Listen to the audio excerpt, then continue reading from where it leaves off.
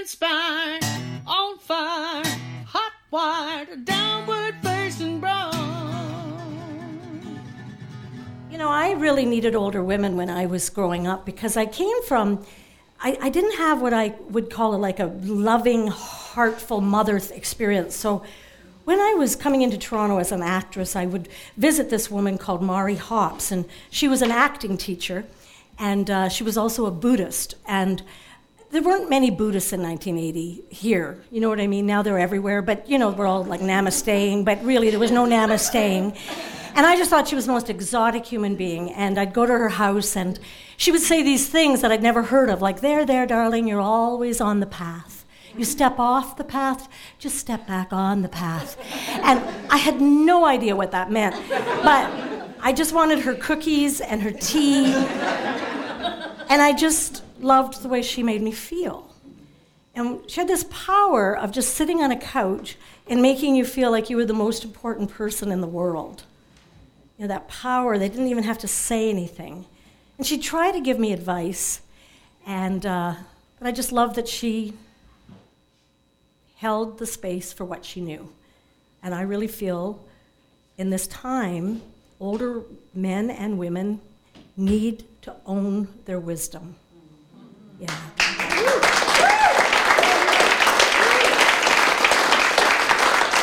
Now, some of you don't have any, and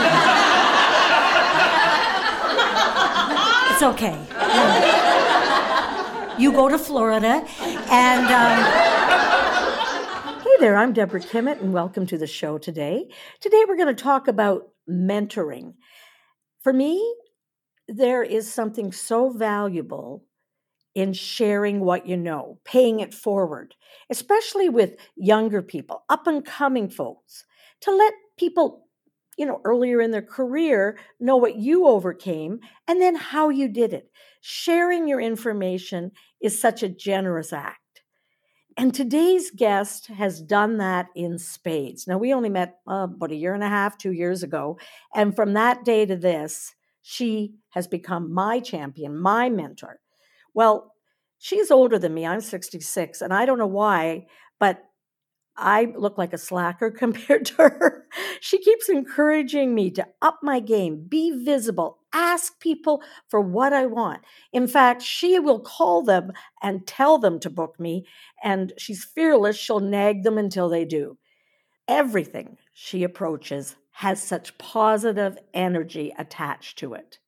She is a director, a teacher, an education disruptor, and my personal Energizer Bunny. Please welcome Anne Merriam. Hi there, Anne. Welcome to our podcast. How are you doing today? Hello, Deb. I'm good today. Good. I'm really glad you came on. Well, I want to get right into it. First off, I want to tell our listeners how we connected. We have kids about the same age group, and they thought that you and I would hit it off, and we had a coffee together, and since then we've become, you know, wondering what is happening to the world, people. But it's been wonderful. For those that don't know, Anne has a long storied history, which I covered in my intro, but she also, you know, really is what I would call a champion of people and success. Just in my own personal experience, she went out and got me booked for things, but we did a Mother's Day show in May, and I normally do my comedy by myself, and I do all the stuff, and then on the day I'm pressured and I have to perform. But what was so cool about you, Anne, was that you treated me with such loveliness and kid gloves that day. And you need to go home and lie down. You're tired. And I got home and I went, where has Anne been my whole life? First off, because this podcast may be going around the world, we hope, let's just talk about where you were born and where you grew up. I was born in Northern Ontario in a city called Sudbury. Sudbury. Oh, yeah, the old Sudbury.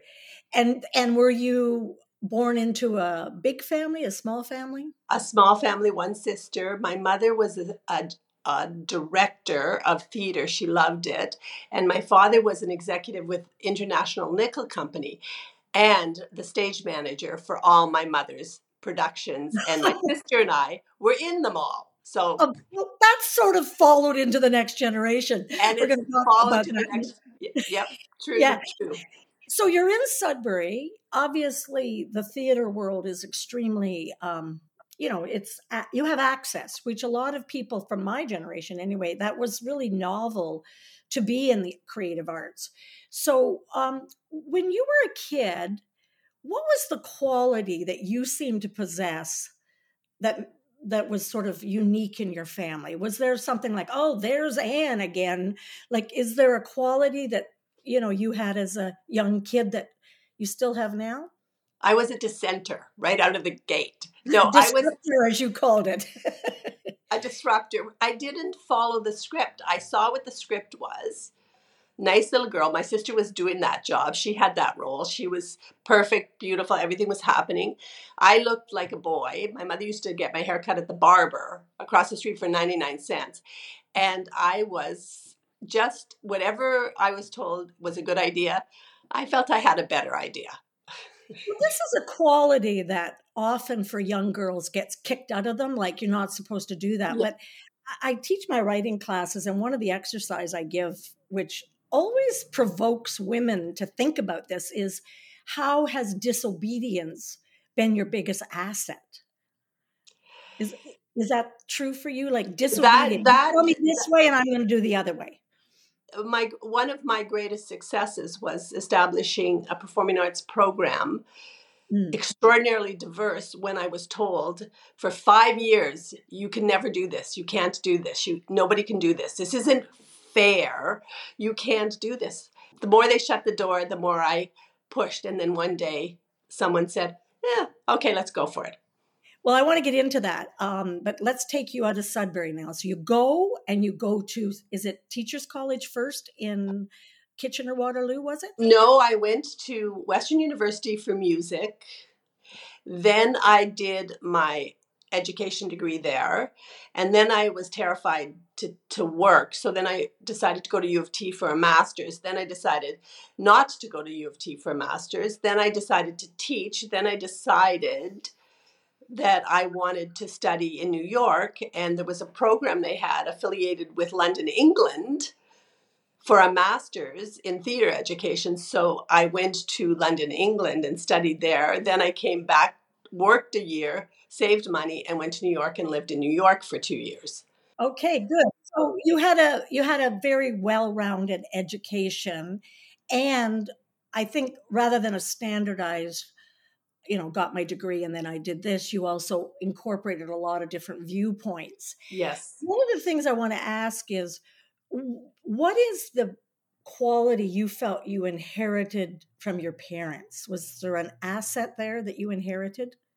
I mean, my mother, born in a different era, would not have been a stay-at-home mom. She would have pursued her artistry. She was invited to move to Toronto to work with people in Toronto at one point. And we were teenagers, my sister and I. And she was invited to Toronto for this great opportunity. And she chose to stay at home. And we were teenagers. So you can imagine that choice really was a great choice for her, because we were not, I was particularly very, very stressful for her. So the quality was her great artistry. And in her later years, I shared with her my career, and she was very much my consultant, which was beautiful. But that's the greatest gift from her, and my father's work ethic. My God. I know, and you still have that quality yourself. So you get your education. Let's take it up to when did you have your family before you started teaching or after you started teaching? I started teaching, and then I did the whole New York scene, and then completed that, and then had a family. So Good. That was in my early 30s. Good. So we're getting caught up now. I want to take us to the school you were teaching at. It was in, I believe, Scarborough, right? Yes, it was Wexford's. At the time, it was just Wexford Collegiate. And today, because of the program I started, it is Wexford collegiate school for the arts. But in the So you're a day, teacher. What are you teaching when you got this bright when idea? I was teaching music and drama at the time, and there was no performing arts schools for Scarborough, and we were informed there never would be. There was Why? no way they were going to, because it's not fair. So there was no way, which we've now returned to, by the way. But in the day, they had one in North York, they had one in Toronto, and they had one in the West End, Etobicoke School for the Arts, but they refused. And I felt this is where the need was greatest, because there were so many young people who didn't have the means financially to train. And there was no specific training for these incredibly young, talented people. And that's why I was pushing so hard, because the other kids in the other areas, they had their private piano teacher, their private voice teacher, their private dance tutor. This area was not a wealthy area that I was working in the whole surroundings. So I felt there was a real need. So you pushed for that, and one day they said yes. They didn't know what they were saying yes to, trust me. That I just wanted to audition. I said I want an audition program, which made me not popular with the other drama teachers because it wasn't fair. So anyway, What's the not fair air quotes about?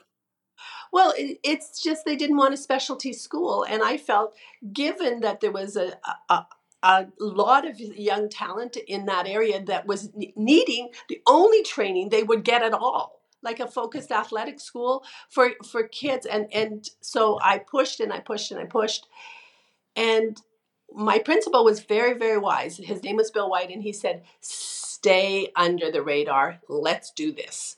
So you started doing it, you started developing people, and obviously the program grew. And I watched some of the video. I did go behind your back and get your daughter to send me some video on your style of teaching. I also got Charlie on board because I figured it's hard to show all your goodies when you're being asked. So I thought I'd ask them. And one of the things that I thought, first off, you have this incredibly powerful energy that comes at people that makes people feel like I am committed to your growth. I'm committed to your development. And it was this in your face style that also you pushed kids. And I was talking to Charlie, who's Ben Ann's assistant and now kind of runs that program, I believe, or Yes. is the support for that program. And he said something that I wanted you to respond to, which is kind of cool. He said, we don't know why, but we called Anne the teen whisperer because she would whisper into a kid's ear and we didn't know what she said, but this kid's performance would change. And I just wonder obviously being a teacher, you have an ability to motivate, but what was it about that particular age group that you love so much? Well, I happen to love that age group because they're neither here nor there. They're not in that baby world of mommy and daddy anymore, and they're not in an adult world where they're independent. So they're like this, and they're between worlds. And I felt I could assist them in grounding in this place and getting strong to be ready for that next step with integrity and commitment and hard work. Right. So they got this development. When we do the podcast, and I just want to let our listeners know, we'll put some links to this video because it's on YouTube and it's very motivational of how Anne approached her students and her belief systems, which are much more in depth than what we're dealing with right now. Tell us about, obviously you have some incredible famous people now, and I want to talk about that at the end, but is the Glee, the Glee project that was on YouTube, what was that called? Not Glee, but we were the Wexford Gleeks, and the movie that Mose Mazarian made about us was called Unsung Behind the Glee, which was a behind the scenes look at the Wexford Gleeks in competition with the Etobicoke School of the Arts. You go from let's audition a few kids, Yeah. make a program. Now all of a sudden you're competing at this level for choir. First off, being part of the Gleeks, what did that do for kids' confidence? They soared, and why they soared is because my attitude was the second you walk into the room, you are a professional. Just like when you go to your audition, you start auditioning the second you walk in the building. My attitude is, you walk in this building, you are a professional. I am treating you as such. So Wexford Gleeks became known throughout Toronto and far beyond as this incredible group of young people. And because they were so sharp and so smart and so disciplined, and I had such a great team working with me, I could summon up any kind of song, magic, dance, anything I wanted, and people started to notice. So then the TIFF people started to hire us. So then we started to make money, and which was great. Tell people what TIFF is for those that don't know. Oh, the Toronto International Film Festival. So we got to work with James Earl Jones. We got to work with Goldie Hawn.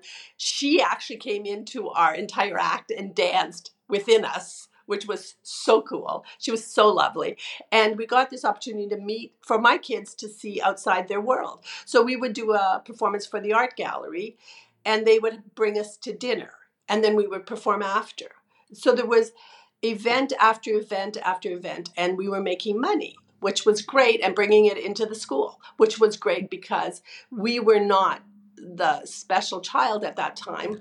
Eventually it equalized out, but we were not in a situation financially. So now this was fantastic for our program. Good. And I saw this clip of on the YouTube thing, and you were giving one girl giving her some real direction as you got to show up. You don't swear.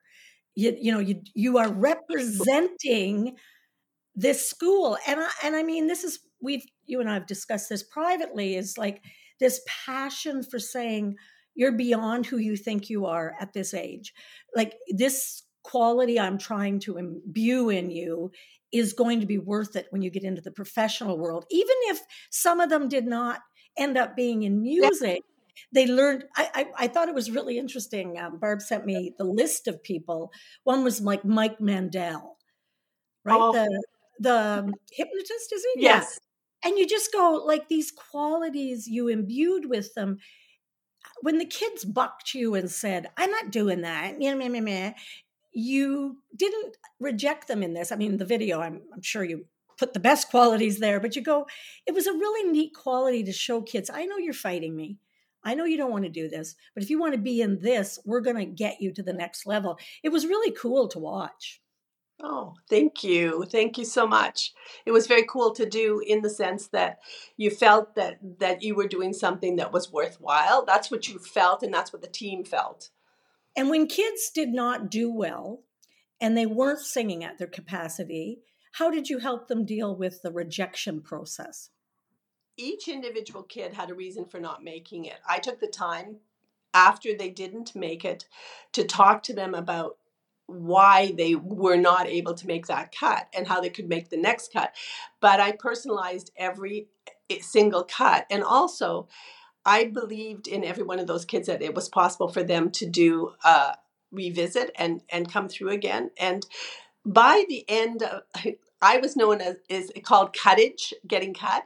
But in the end, and I know this is so bizarre, and I've never heard this before, kids would thank me. Thanks for cutting me. I wasn't ready. Thanks for, like, even in the moment, even the following day. That doesn't mean they were all like that. But yeah. When I think kids know when they're not up to par. I think so too. Like when I remember I went to this parenting course and they said, never say your kid's art is bad. Just tell them things like, oh, you use the color purple really well in your drawing. And my daughter, about 7 years age, went, will you stop with that? I know how to use a purple crayon. Like she was like, don't give me this horse shit. And I think kids, I mean, not that they want to be treated cruelly, but they want to know this is where I am good. This is where I'm being challenged.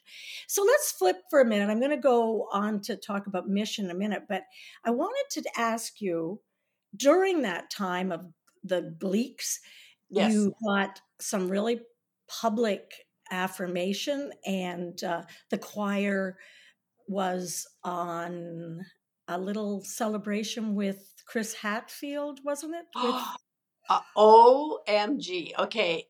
Talk about great life experience. Chris Hadfield was in space. Commander Hatfield. And he decided he wanted to write a song with the Bare Naked Ladies.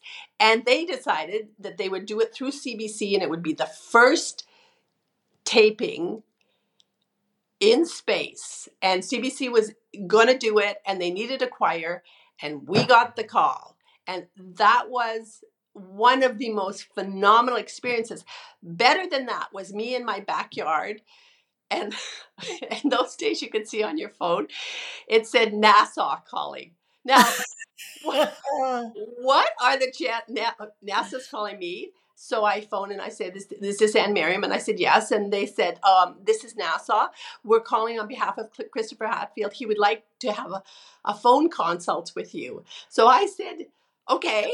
So I said, hello. And he said, hello, Anne. This is Commander Hatfield. And I said, hi. He said, what are you doing? I said, I'm in my backyard. I said, what are you doing? And we just laughed. And he said he was nervous about his vocal solo, so he wanted me to coach him. So one of the most memorable events of my life was coaching Commander Chris Hatfield in my backyard, and he was in space. The best. Oh, that's amazing. That's amazing. And also what I love about him is that he's always learning new things. He's so teachable as a man. He could just be like, nah, I'm an astronaut. But he's like, oh, I'm going to sing. I'm going to write a book. One of the things I want to go back to for a minute is not only are you doing this, like your mom encouraged you. Later on, you let your mom be part of your process and coaching. And you have this not only are you a great mama to all these singers, but you have a great mama relationship to your kids where you work with them, you support them at a level. Like I'd be like, okay, I can't come this week. You're like, I'm going down again. You've got 2 adult daughters. They're in a tribute band for the Spice Girls at the Wannabes, which really are fantastic, as well as so many other projects. And when we were doing the Mother's Day show and when we were doing the Christmas show, I was astounded by how much you all respected each other, not just as daughters and mother, but because it could be like, oh, mom, shut up, or okay, kids, get back there. You're very much a collaborator. And then to add it, you also have your ex-husband. Who doesn't? Yeah. Well, I'm like that too. My ex-husband is so much a part of my life. People think we're back together. But Bob Johnson, very well-known musician and co-producer of Anne and Gilbert, among hundreds of other things. So you put shows together, you do that. Why is that family connection and family celebration so important to you? Because it's the soul of everything and the heart of everything. The arts is so important because for some reason, when we meet in the art, there's so much peace. I always said if we just did musicals, this world would be a better place. The arts are such a healing place, and you share it. Wouldn't be for everybody. Let's face facts. I'm sure have you ever heard of the musical Gypsy? They weren't exactly happy, but you're really good at like honoring your kids, but they're not kids. They're adult women. And you're like, no, we need to do this. And then like 4 beats over and blah, blah, blah. But then they'll go, Mom, no. And then they'll do their stuff and and then you go out for lunch. Like I'd be home sucking my thumb. Like I didn't grow up with that kind of, well, first off, that amount of connection, but also just how well you respect each other. It's pretty cool. Oh, thank you. Again, thank you. Thank you. Yeah, really neat. It's great. And there's always a project on the horizon. And they all have partners, and now you're like, hire Eric. Like I said, once you get in that family, it's like the mafia. Now I'm never going to not be in the Christmas show because it's like, I feel like I got into this connection. And then there's this bigger family, a myriad of wonderful performers. LeVar Burton, is that one of them? Lamar Johnson. Lamar Johnson. Sorry, that's the wrong. Yeah, that's a different guy altogether. But I just want to set this up, and then I want you to talk about Mish. Okay. Mish, there's this, so we're doing this Christmas show, and I'm in the back, and I'm just a comedian. They're all doing like sound checks and 5-part harmony and moving around in costumes, and I'm just there with a mic. And there's this young guy sitting next to me, and I go, who are you? And he goes, oh yeah, I'm part of the stage production. I'm thinking he's a stage manager. He's got a little sweater on. He looks about like the most unassuming guy. And then he comes on stage and sings Oh Holy Night. I was like, I should have been bowing down to you. You are amazing. So tell me the story of Mish, because this is where your disruptive, no holds barred type of personality really shines on others. And I think that, everyone I spoke to, which was just Charlie and Barb, but said that you are known for your generosity. So, but it's also this fierceness that I feel Mish's story really emboldens. But his name is Mish, and what's his last name? Eusebio. Eusebio. So tell me the little story of that and how you. Mish came to us in grade 9. His father had immigrated, and his father was a pastor who made approximately $16,000 a year. And Mish walked in and auditioned. He opened his mouth, the angels gathered, and I thought, okay. So then I had all my little moles, my little kids say, oh, are you auditioning at another school? Or da-da-da? And he's, no, I don't want to come here.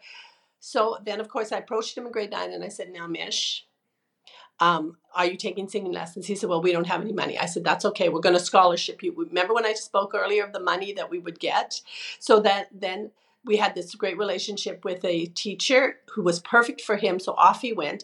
So then when he hit grade 12, it was time for auditions. And I said, okay, you will be, I love this. You will be auditioning for Juilliard. What's Juilliard? He says. I said, it doesn't matter. You're auditioning for Juilliard. So his teacher, myself, we worked on him, got him ready for Juilliard. He went to Juilliard. And then about a month later, he came with his letter. And he said, here's my letter, but I'm not going. And I looked at him and I said, oh, but you are going. So then it became a mission. And then the principal at the time, Marg, was really helpful because there was a gentleman who gave scholarships, and he gave like $2,000-3,000 a year for kids to go to York or kids to go elsewhere.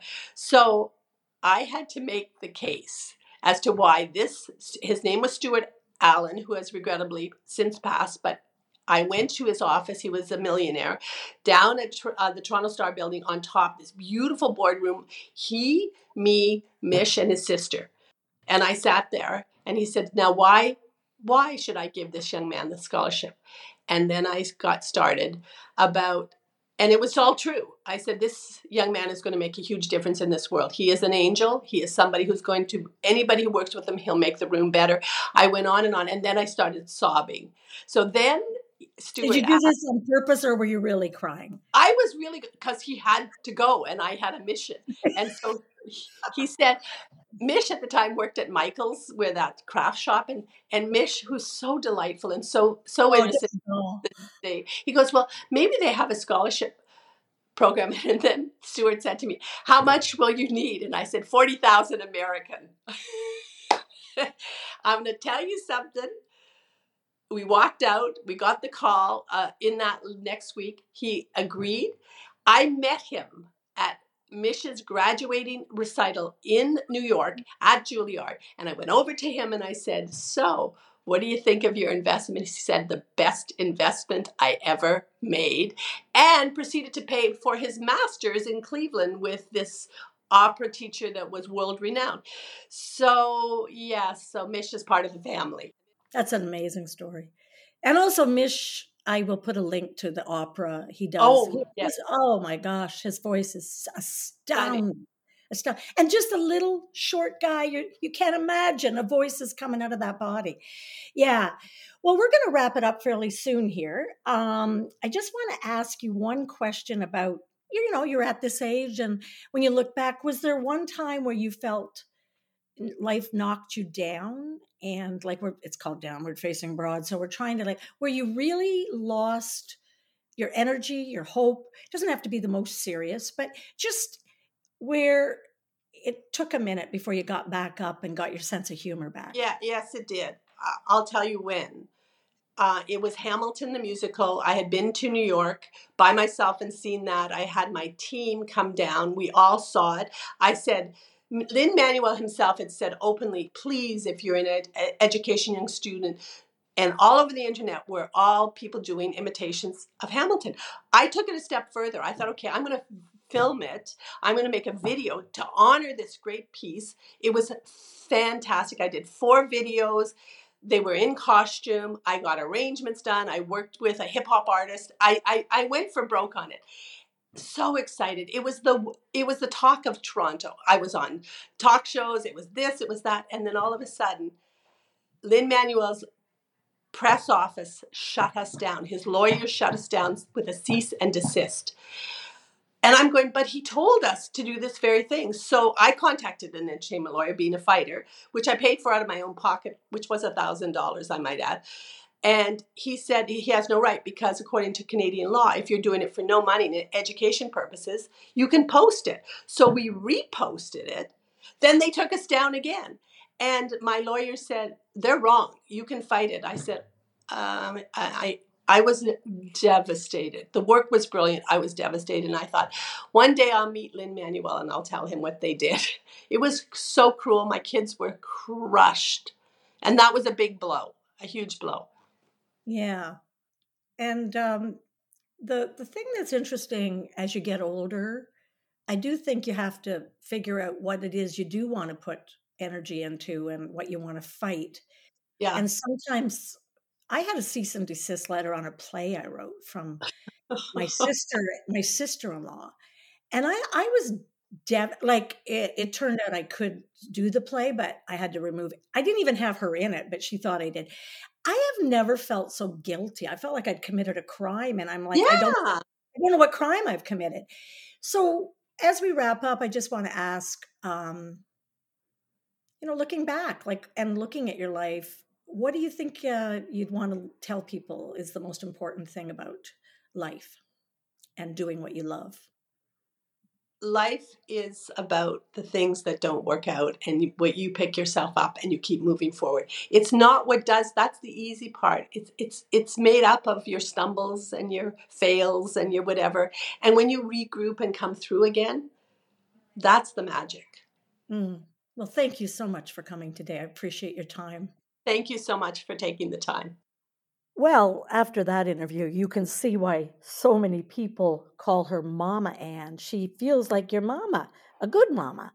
So whether you're a comic like me or an astronaut like Chris Hatfield, we all need mentoring and encouragement and cheerleaders in our lives. If you feel like it, you can comment below and tell me who your cheerleaders have been.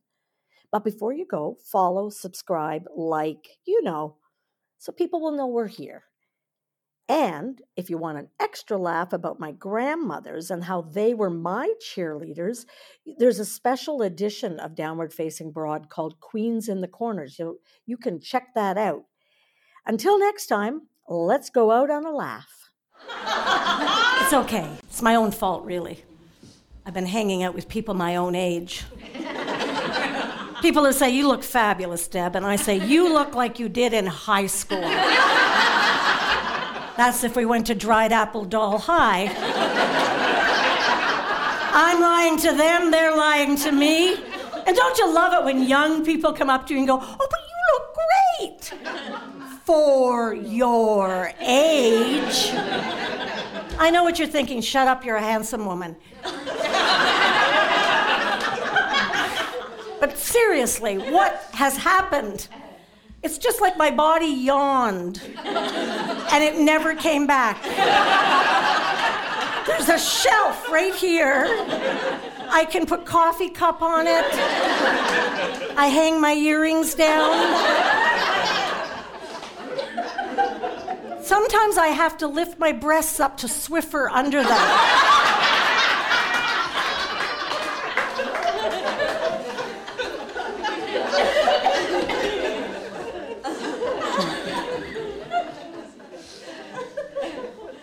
And it all got worse when I had my birthday. On my birthday, my aunt sent me a card, and it said, now that you're 60, the weeks will fly by, but the days will drag.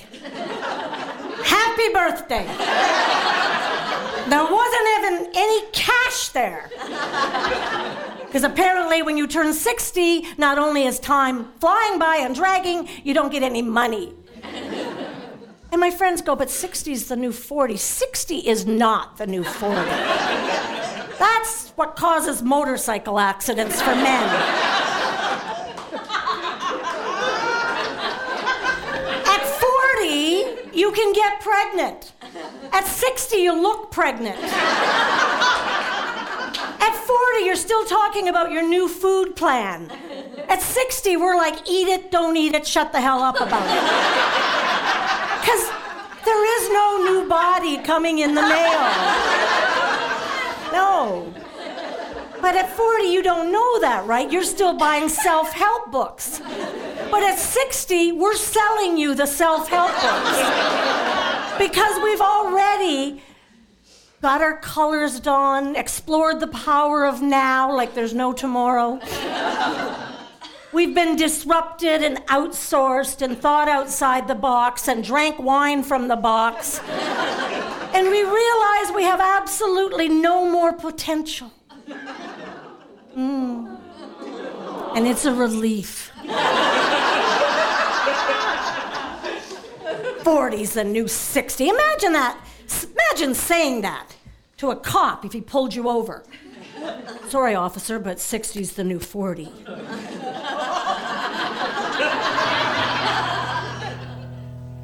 And she's a downward facing broad.